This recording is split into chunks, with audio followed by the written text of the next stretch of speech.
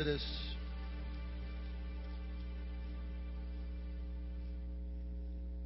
chapter 4.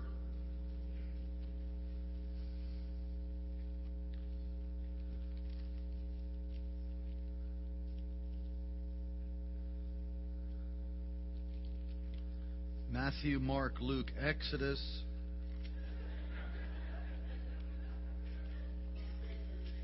Chapter 4, let's stand for the reading of the Word. I want you to find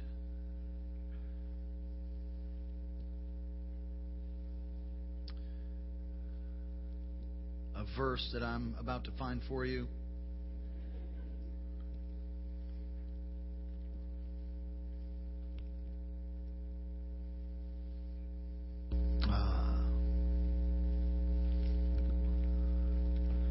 Exodus chapter 4, verse 24. If you're all there, say amen. New King James. And it came to pass on the way at the encampment that the Lord met and sought to kill him. Talking of Moses. Then Zipporah took a sharp stone and cut off the foreskin of her son and cast it at Moses' feet and said, "Surely you are a husband of blood to me." So he, talking of God, so he let him go. Then she said, "You are a husband of blood because of the circumcision." Let's pray. Lord, clearly you took hold of me in my truck on the way over here. And I'm mindful that I don't have the skill or the ability that it is going to take to do what you want to do in our hearts tonight. I thank you for this Kairos moment. Holy Spirit, come. Give me liberty in preaching. Use me, God, as a vessel. Come upon all of us to give us ears to hear and a heart to respond. Which you would say unto us this night, as your people, as the ecclesia of God, as your holy ones, redeemed by the blood of the Lamb. Release truth tonight. May we never be the same. If you have the freedom to pray in the Spirit, go ahead and do that right now.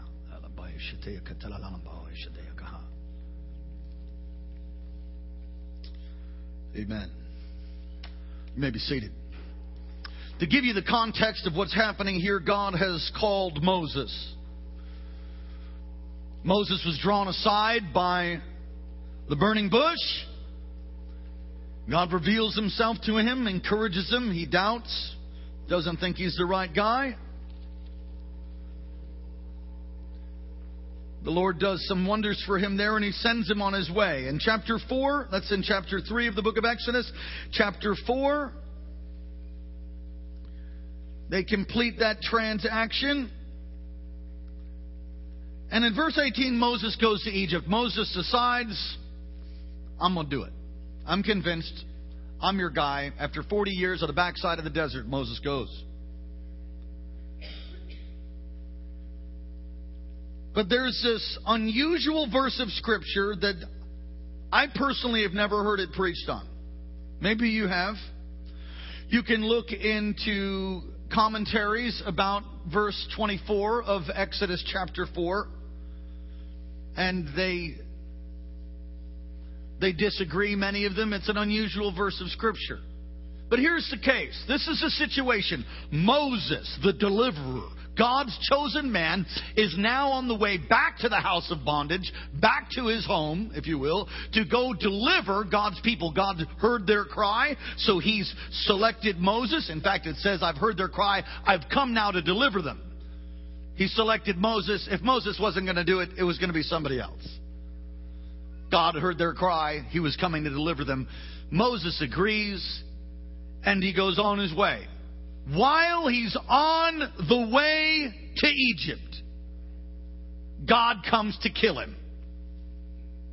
Now, that is unusual. Why would God come to kill his chosen servant? Obviously, something's wrong. And we can tell what happened. Zipporah, who was a Cushite, takes action that saves Moses' life. It appears that something's out of order. In fact, the text that I read in the New King James says, because of the circumcision. It came to pass while he was on the way. He's on the way to Egypt. He's at the inn, says the King James. Encampment, says New King James. The Lord met him and sought to kill him. We don't know how God was going to kill him, but God was going to kill him. Then Zipporah took a sharp stone or a flint stone and cut off the foreskin of her son and cast it at the feet of Moses. Circumcision is a sign of the covenant between God and His people brought about during the time of Abraham. It's the Abrahamic covenant, circumcision. So Moses clearly knew about that. In fact, he was there in his home for 3 months before he was put in an ark and sent out in the Nile. He was circumcised himself, odds are. So now he's on the way, and he's not followed through in this next generation to see them circumcised. His own kids are not circumcised, but he knew clearly that was righteousness, and he needed to take care of that. I propose tonight that the reason it wasn't done was his wife didn't particularly care for the knife to come upon her son. Understandable. Come on, somebody say it's understandable. Don't hurt my boy. We don't understand this cutting thing. This is weird. And somehow I think she just had influence over Moses. He figured, well, God understands. She's a Cushite. I'm a Hebrew. He'll just have mercy on me. And he goes. But God doesn't oversee that. God doesn't wink at that and literally comes to kill him because of this act of covenant is not completed in his own family. If you'll go now to Joshua chapter 5.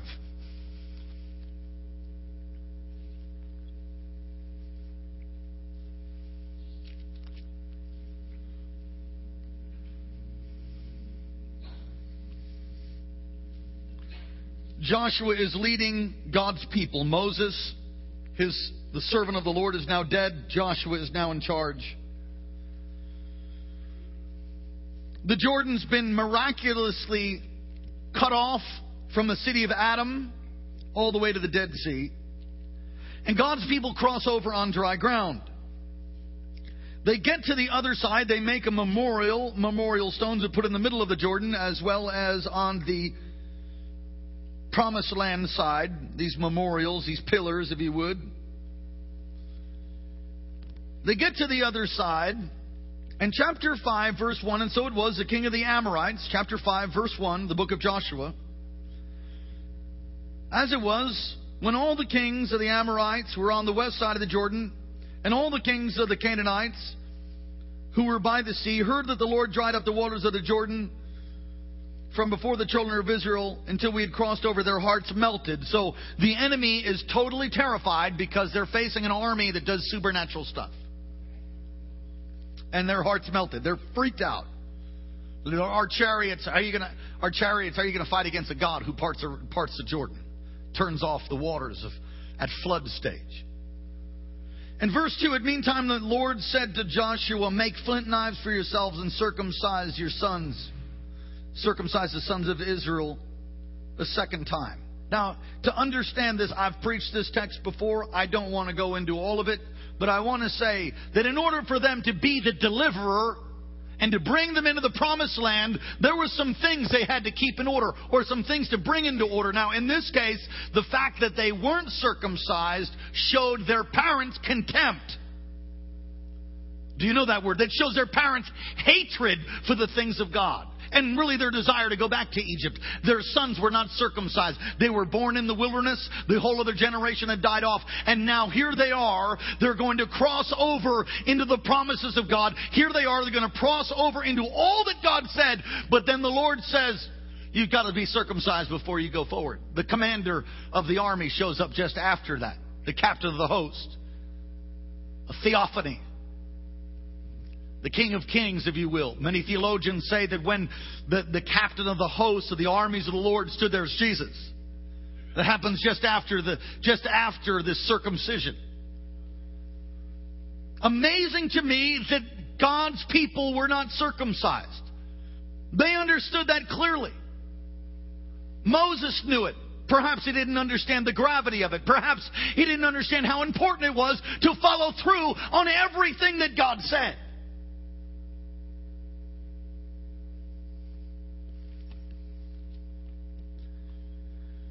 They're circumcised, and the enemy's heart is melted because of fear. Turn to another passage of Scripture. The place where Joshua, 1 Samuel 15. The place where Joshua had the people circumcised was a place called Gilgal. And the Lord said, today I've rolled away the reproach of Egypt, if you read that and study that passage of Scripture. Now in 1 Samuel chapter 15. They are also at Gilgal. Same exact location. Saul has just defeated the enemy. He's got a word from the prophet. The prophet told him to utterly wipe out, if you look at verse 2, thus says the Lord of hosts, verse 2 of chapter 15, 1 Samuel. Thus said the Lord of hosts, I will punish Amalek for what he did to Israel. How he ambushed him on the way he came from Egypt. And I've recently preached a message about that also. About how Moses went up on the mountain. Do you remember? Moses went up on the mountain and he would hold up his hands. And as long as he would hold his hands up, then the battle would be won. He had the rod of God. Joshua was down fighting with the men. Moses goes up on the mountain. In fact, Moses says to Joshua, you go fight. I'll go up with the rod of God. Now, if you're Joshua and you hear Moses say, I'm going up with the rod of God, it's just like, why even go out? Because the rod of God, part of the Red Sea, all the plagues. I mean, these guys are going to get so whooped. We'll just show up and it'll be easy. Moses goes up, stretches his hands, and every time his hands are up, they win the battle. But he gets tired. The battle just doesn't roll over. It's not just like an instantaneous miracle. They're having to walk it out. They're having to fight. They're having to really put their hand to it. And his arms begin to get tired. And when his hands go down, they begin to lose. So Aaron and Hur, some of you know the story, hold his hands up. They sit him down and they hold his arms up. And as long as they did that, they won. It's interesting that it's the only time you see now in that story that the rod of God raised before the adversary doesn't do an instantaneous miracle. And we talked about that. Why would that be? Some fights you have to fight. Sometimes there's instantaneous healing. Other time you got to walk it out. And it's the only time really that the rod of God is used against people. Not inanimate objects, not gnats, not frogs. Creation just has to obey. We have an opinion. Man has wait a minute. Man's got an opinion. Because we're made like God, we have the freedom to choose. And so the first time the rod of God is stretched out over to win is fighting. It's people fighting each other. And it takes a little longer. Now, the same group, Amalek, the Amalekites, are here, and Saul, the people wanted a king. God wanted to be their king. God wanted to be their lawgiver. God wanted to be their judge. It's called a theocracy. That's what he wanted. We've gotten actually the branches of our government come right from that out of Isaiah. Some of you don't know that. That's true. Executive, judicial branch, legislative branch, on and onward. So on and so forth, I should say. Now Saul is chosen to be king, and they've basically rejected the King of Kings to be their king, and they have now this other king, Saul, the first king. David is the second one. But here's Saul. This is where Saul loses the anointing. This is where Saul fails utterly. The word of the Lord here, 1 Samuel 15, verse 2. Thus says the Lord of hosts, I will punish Amalek for what he did to Israel, because he set ambushments. They creeped up. They were the first terrorists, okay? Now go and attack Amalek, verse 3. Utterly destroy them, all that they have, and do not spare them. Everybody say, don't spare them. Don't spare them, but kill both man and woman, infant and nursing child, ox and sheep, camel and donkey. Kill it all, says God. Everybody say, wow. I mean, that's hardcore. Saul gathered his people, verse 4. He goes down, they have a battle. But a fascinating thing happens.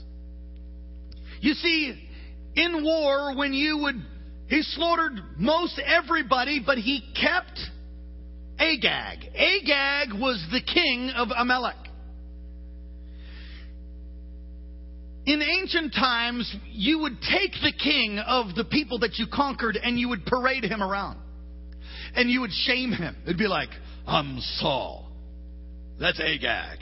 All his people are dead, but this is Agag. This is their king. And you'd humiliate him. And it would be like a trophy. God didn't want that. God wanted everybody wiped out. But Saul, he had another idea.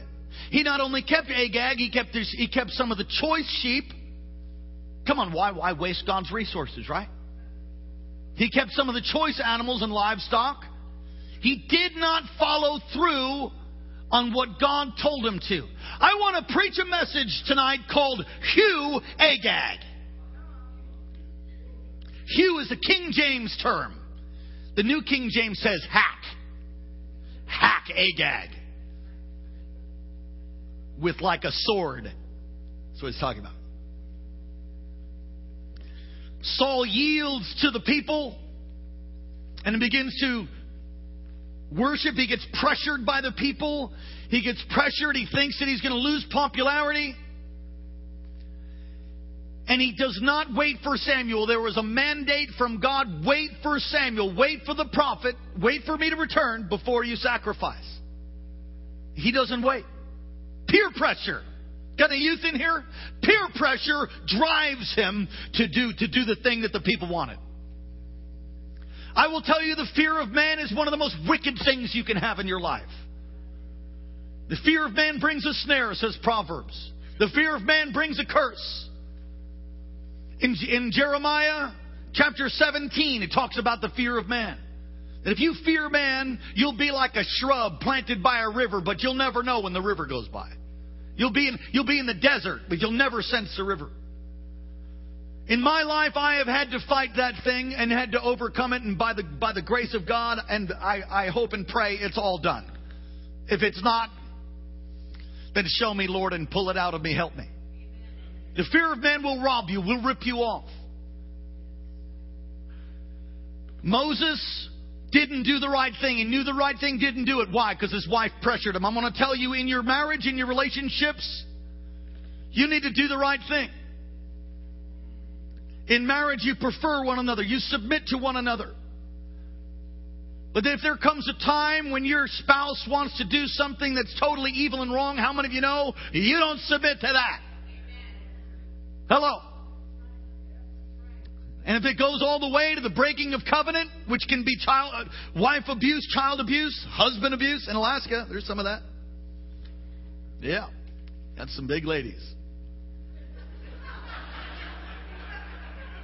Big, what I mean is mean. I don't know. Come on, what's wrong with you guys? Angry. People can get angry. Lose control. No, husbands can get beat. Did you know that? Oh, yeah.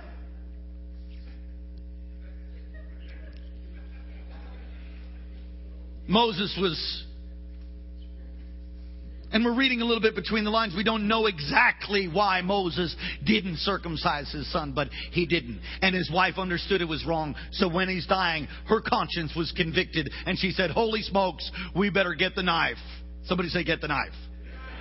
Take care of it. What are you saying?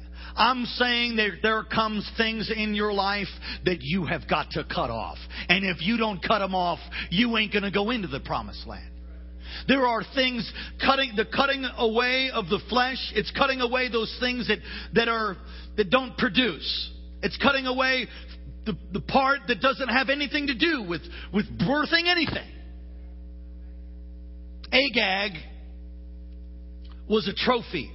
Agag was a picture of pride. Agag was a picture of what Saul did. And who gave Saul the victory? Mind you, God did. And sometimes in our lives we want to just hold on to the Agag and pretend it's going to be okay. I love what Samuel did. Samuel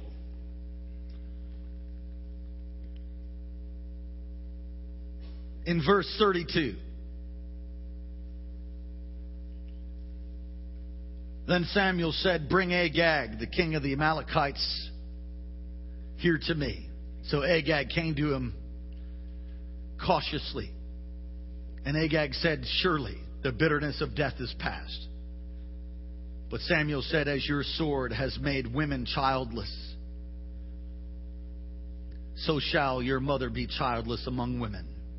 And Samuel hacked Agag in pieces before the Lord at Gilgal. What are you saying? I am telling you tonight, under the fear of the Lord, that you cannot and you will not go into all that God has if you keep Agag. You hold on to the very things you know you're not supposed to hold on to. You will not go in to possess. I'm not saying you'll miss heaven. I'm just saying you'll miss the fullness of what God has.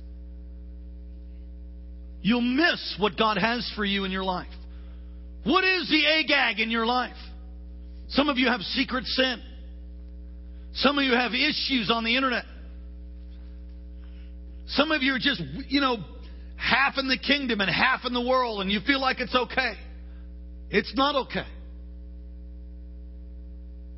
I understand that the Holy Spirit can come and really quicken somebody's heart to show them what Agag is.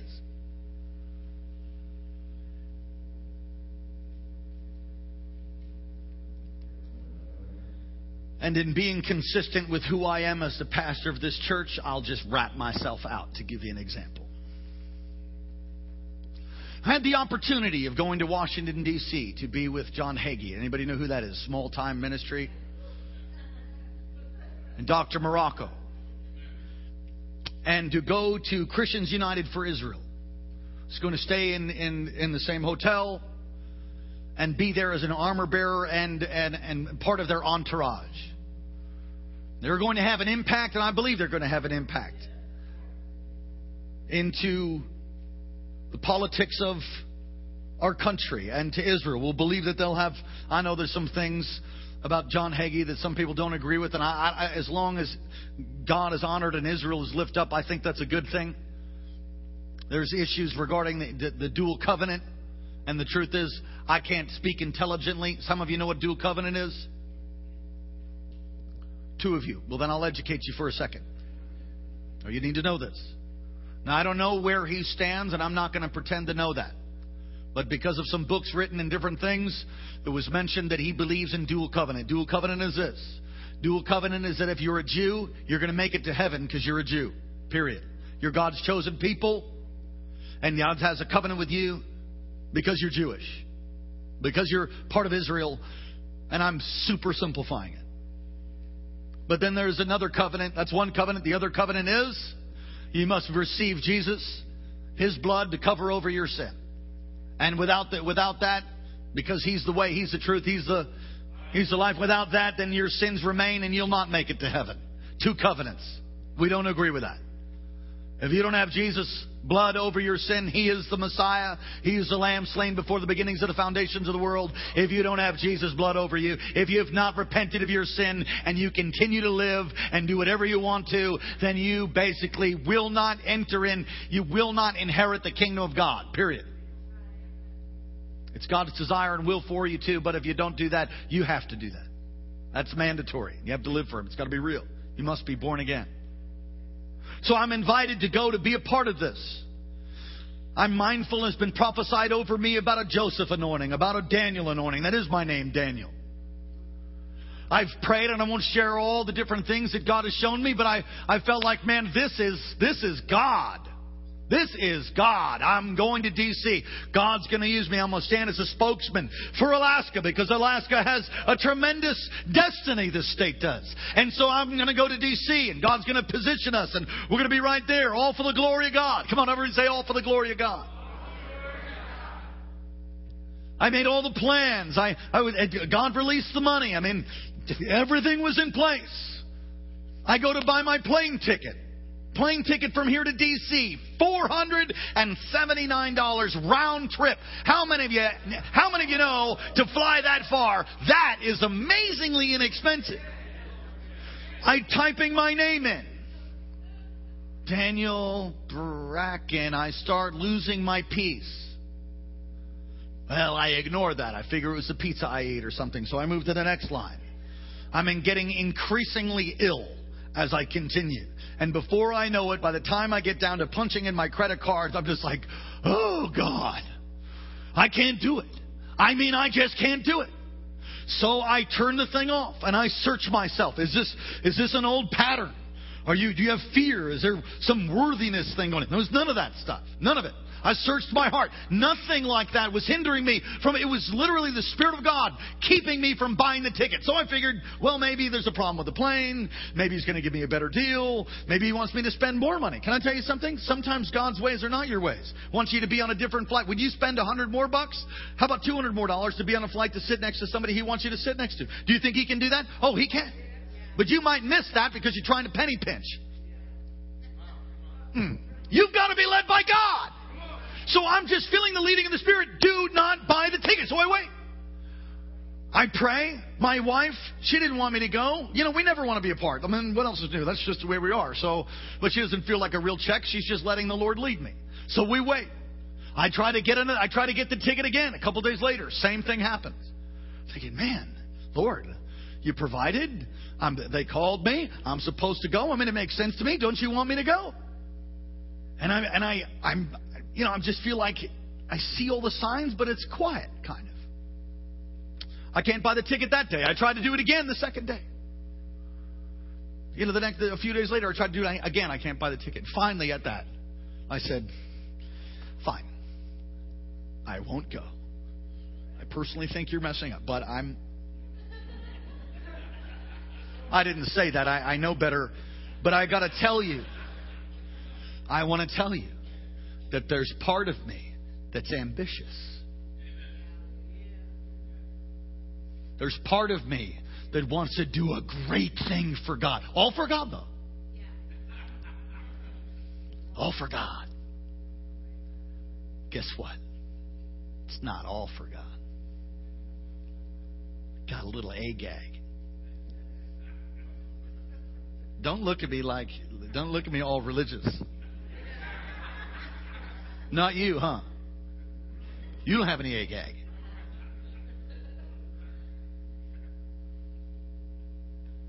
So I prayed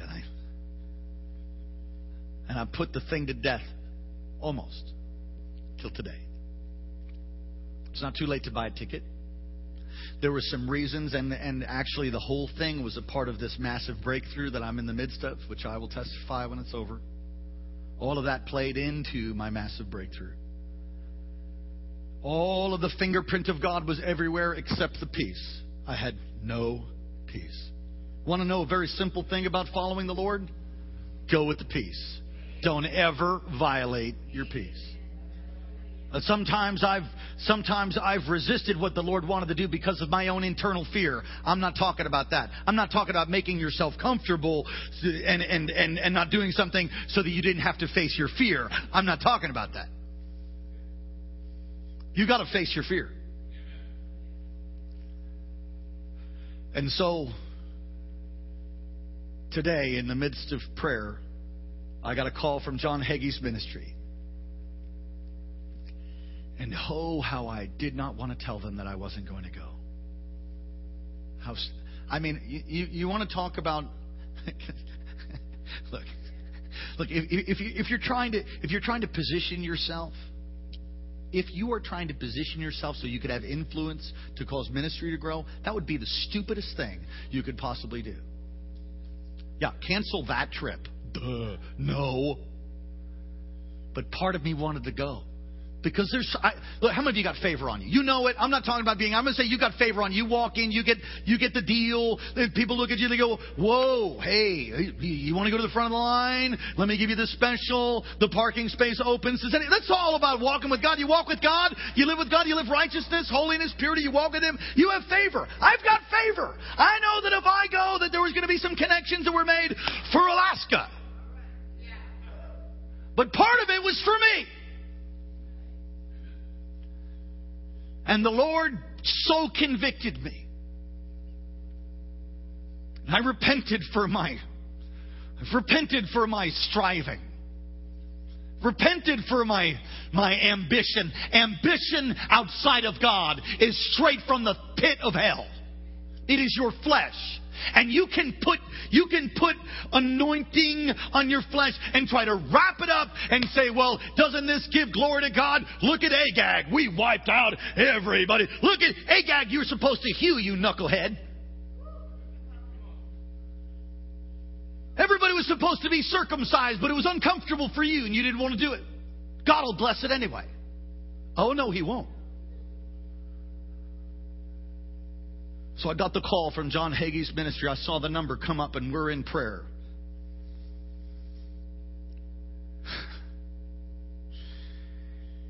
And I looked at that number and I thought, oh, I'll just call him back. Maybe God will intervene between now and then. I'll be able to go to D.C. Truth is, when I saw it, I realized, oh, here we go. Praise the Lord.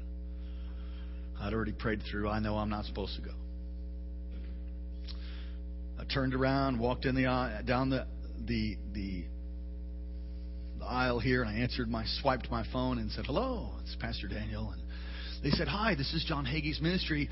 You know, we're just confirming your room and everything. Want to confirm everything for you coming to your trip to D.C. We're so excited God's going to move, and the Christians United for Israel, and we're thrilled that you're going to be a part of the team. And I just thought, yeah, well, I'm not coming. They said, excuse me? Because that's like the stupidest thing any pastor would say. I mean, you know, other than like somebody died, like your spouse or something, why would you do that? Do you understand what I'm saying? I'm not supposed to go.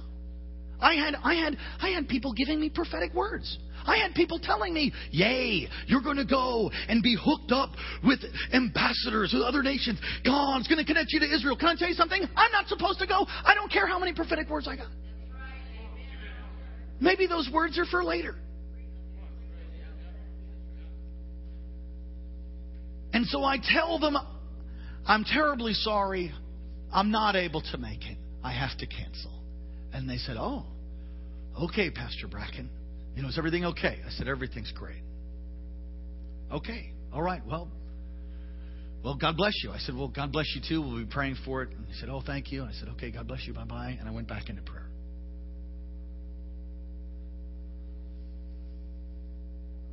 Let me ask you this, and I'm going to close with this. What is your price that you'll sell out for?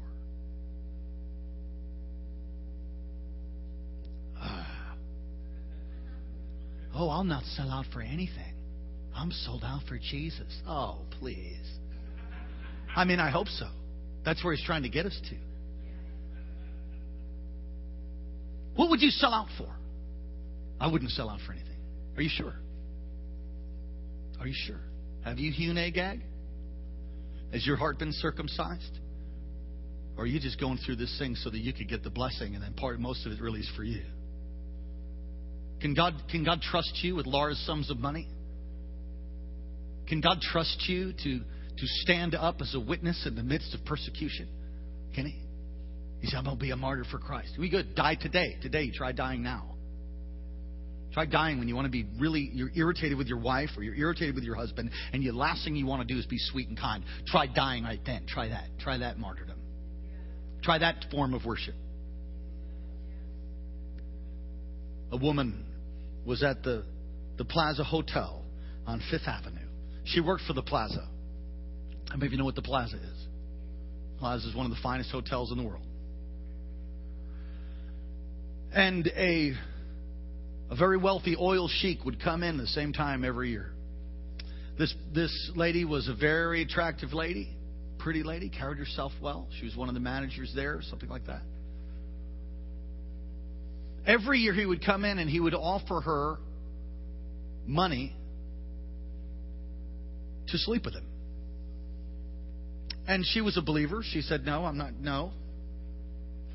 I love my husband. I won't do that. Every year he came back. Every year the price went up. It got to about $1 million. And at $1 million at that particular time of the year when he came in, the financial fallout of America had deeply affected them. Her husband had lost her job. Their house was looking at foreclosure. They were behind on all of their bills. They didn't know how they were going to come up with rent, how they were going to come up with tuition payment for their children to go to university and then for a private school.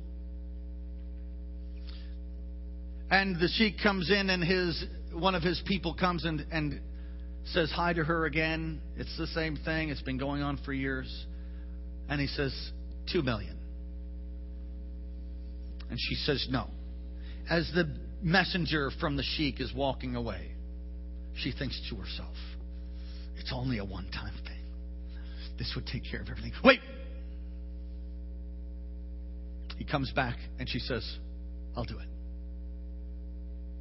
Holding your wedding band, heart pounding, but feeling like she's doing the greater good. Going to save her family, going to save her kids.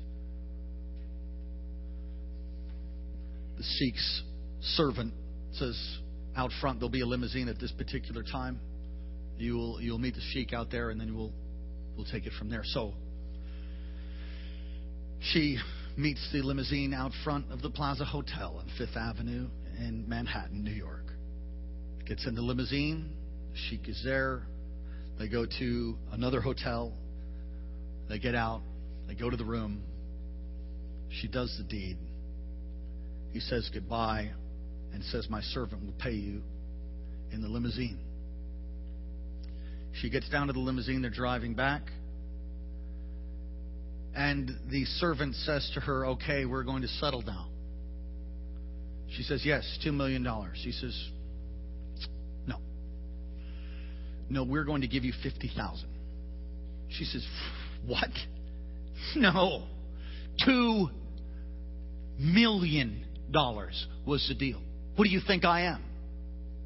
And he says, we've already determined that. We're just negotiating price. What will you sell out for? If you don't hew Agag, you will come to a point in your life where you will not walk in the anointing. Saul was rejected as king. Joshua and his men, well, they went on to conquer, but they didn't finish. They didn't finish it. They settled before Jerusalem, before Salem was taken over, before Jerusalem was taken over and drove out God's enemies. Moses was almost killed because he didn't follow through. Have you been circumcised through and through for the Lord? Or do you have something on the inside of there, some ambition that will hold you back? Do you have an idea of how it's supposed to be? And if it doesn't work out that way, are you going to reject God? I did that. I turned my back on God because He didn't do the very thing that I knew He said He was supposed to. You know, I knew I heard God. I don't think I did. I think I heard my flesh and my own desires so loud that it was like God. Really, the truth is, I was God. It's in the process of me dying. And the Lord spoke to my heart on the way over here and said, son, I'm not sending a revival because of you. I'm not sending a revival because of some great preacher or some pastor or some person. I'm coming to bring reformation to the state because I love that state. And if you have ambition in you, you will be no part of it. And I thought, oh God, I don't want it. I don't want it. If you want to position me and use me, then I'll just be a donkey for you. But God, if I'm trying to position myself, I repent, Lord. Where are you tonight? Where are you tonight? Have you hewn Agag, or are you just playing? If people, listen to these, if people can move you off of serving God, you were never serving God. If people can get you so offended that you leave a church, and you weren't there for God anyway. But so many people making excuses and pointing to people like they're the enemy. If your enemy is breathing and has flesh, it's not your enemy.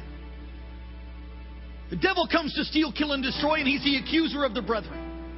And what some of you are in the midst of is basically a love test and a hewing of your Agag. Die! Die! Die! Die to yourself! Well, I got rights. You don't understand, Pastor. I've come through so much. Oh, please. Keep going. Die to yourself. Die to your ambition. Die to your desires.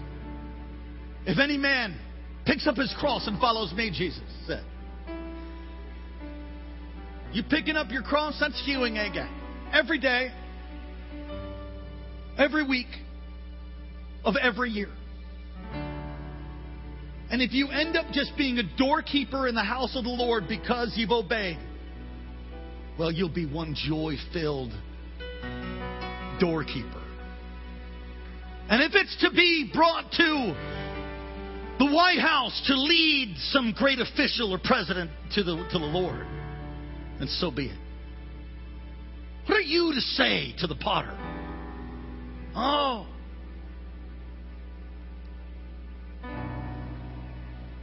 My whole focus has changed. I'm changing my focus. I've changed it. I'll tell you what my focus is. You.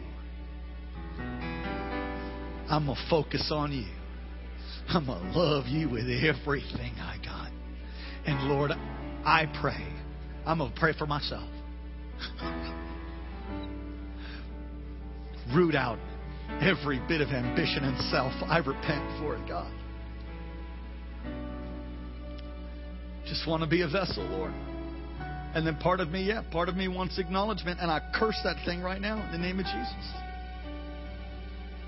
We all want a pat on the back, and that's not bad. We should encourage one another daily, as long as it is called today. There's nothing wrong with encouraging one another, but if it becomes your God, well, then you got a problem.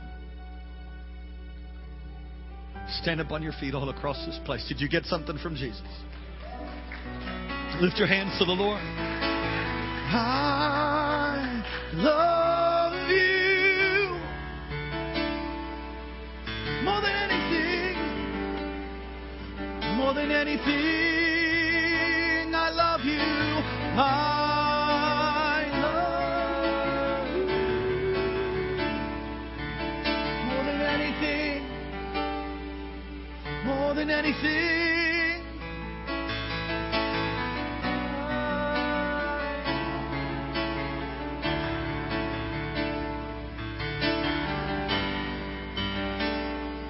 More than anything. Oh, I love you more than anything. More than anything. I love you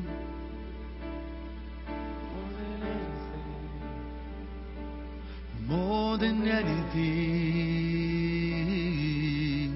I love you more than anything. More than anything. He'll not despise your weak love. You have things that cry out, that want attention. It's okay. Look, it's okay if you have an Agag. It's okay if you're not fully circumcised unto the Lord. Your heart, I'm talking about. It's okay. But don't stay there. I've sung songs about how I love Him more than anything, when truth is I maybe loved Him 80%. But here's what I'm finding. As I take the correction and the pruning of God for His great love for me. Some of that falls off and 80 becomes 85. And during 85, as I continue to take the molding and the correction of the Lord, becomes 90. I want to love Him with all my heart, with all my mind, with all my soul, and all my strength. I do not want Agag. I do not want some uncircumcised part of my heart. You need to break all allegiances with your flesh. You need to cut off every assignment of the wicked one. You need to cut all ties to hell. Cut all ties to hell. You need to break the tolerance of a spirit of Jezebel. The Lord spoke that to me through Lou Engle. Lord, break the tolerance of the spirit of Jezebel. I'm thinking, whoa, that's heavy. Do I have any? I guess maybe. I think maybe, yeah. Jesus, show me where that is. Break it. Break tolerance to sin. Break it. Break it. Come against your pride. Humble yourself. You don't understand what they look. Is God the judge of all? Is He or is He not? Is He or is He not? Okay, the judge made a mistake. I was at Palmer and they made a mistake. Can I tell you something?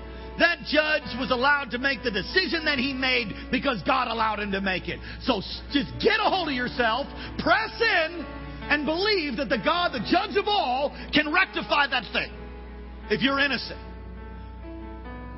I've got rights. Let me talk about the rights that we have, and I'll close.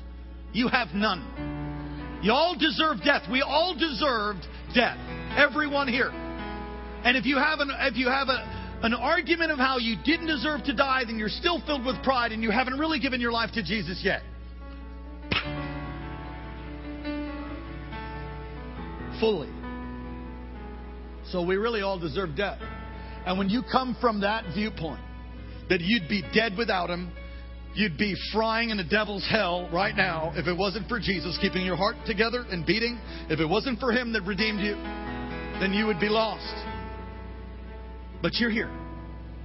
And so the life that you now live, considering these things, the reasonable act of service, is to be a living sacrifice for Him.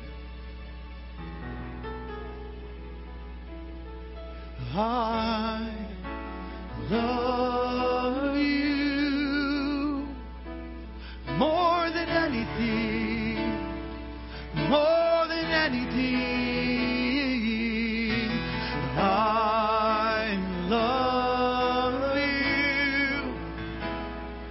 more than anything, more than anything. If you realize tonight that you might have some things on the inside of you that God needs to hew or hack out, just be gentle, Lord. Be gentle, Jesus. If you have some things that need to be cut off, just agree with this prayer right now. You lay hands on your heart.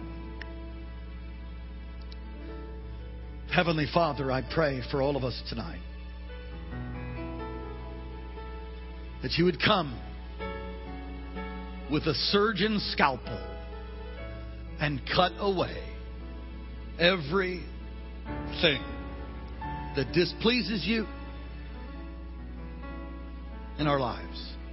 And that we would no longer conform to the patterns of this world, ambition and selfish pride, vanity.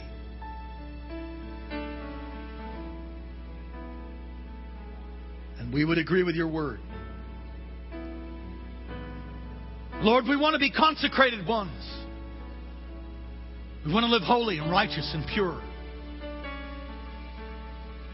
Without holiness, no man will see the Lord. Lord, we know that. Turn up the fire. Turn up the refiner's fire in this house. Turn up the fire. That's one of those crazy prayers. Turn up the fire. Burn off the dross. Burn it off. Hew Agag. It's interesting that the prophet had to hew him. Some of you need to grab the sword of the word and cut that thing off you. The Lord will do it. Come on, somebody say we'll do it. We'll do it. That we might sing with all our heart, with all our mind, and all our soul, and all our strength. That we love you more than anything.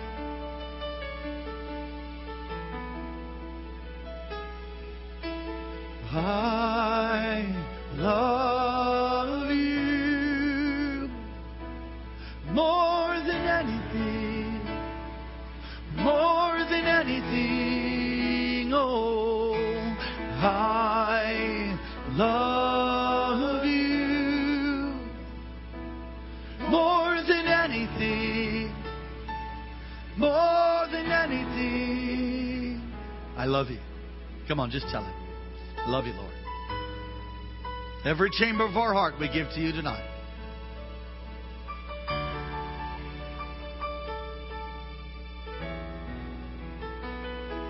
If my people who are called by my name will humble themselves, fast and pray, turn from their wicked ways, cut down the Agags, circumcise their hearts, turn from their wicked ways, and seek His face, He will hear from heaven. He will heal our land.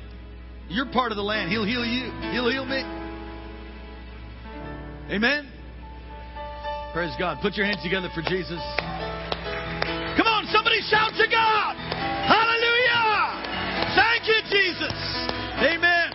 Take someone by the hand all across this place.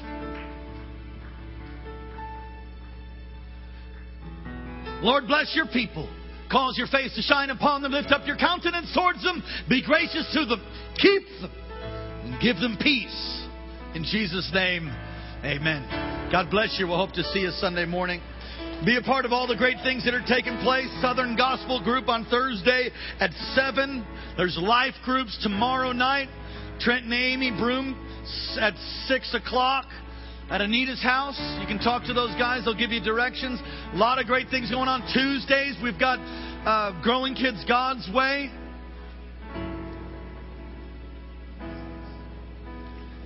You can be a part of all of those different things that are taking place. We love you. Praise the Lord.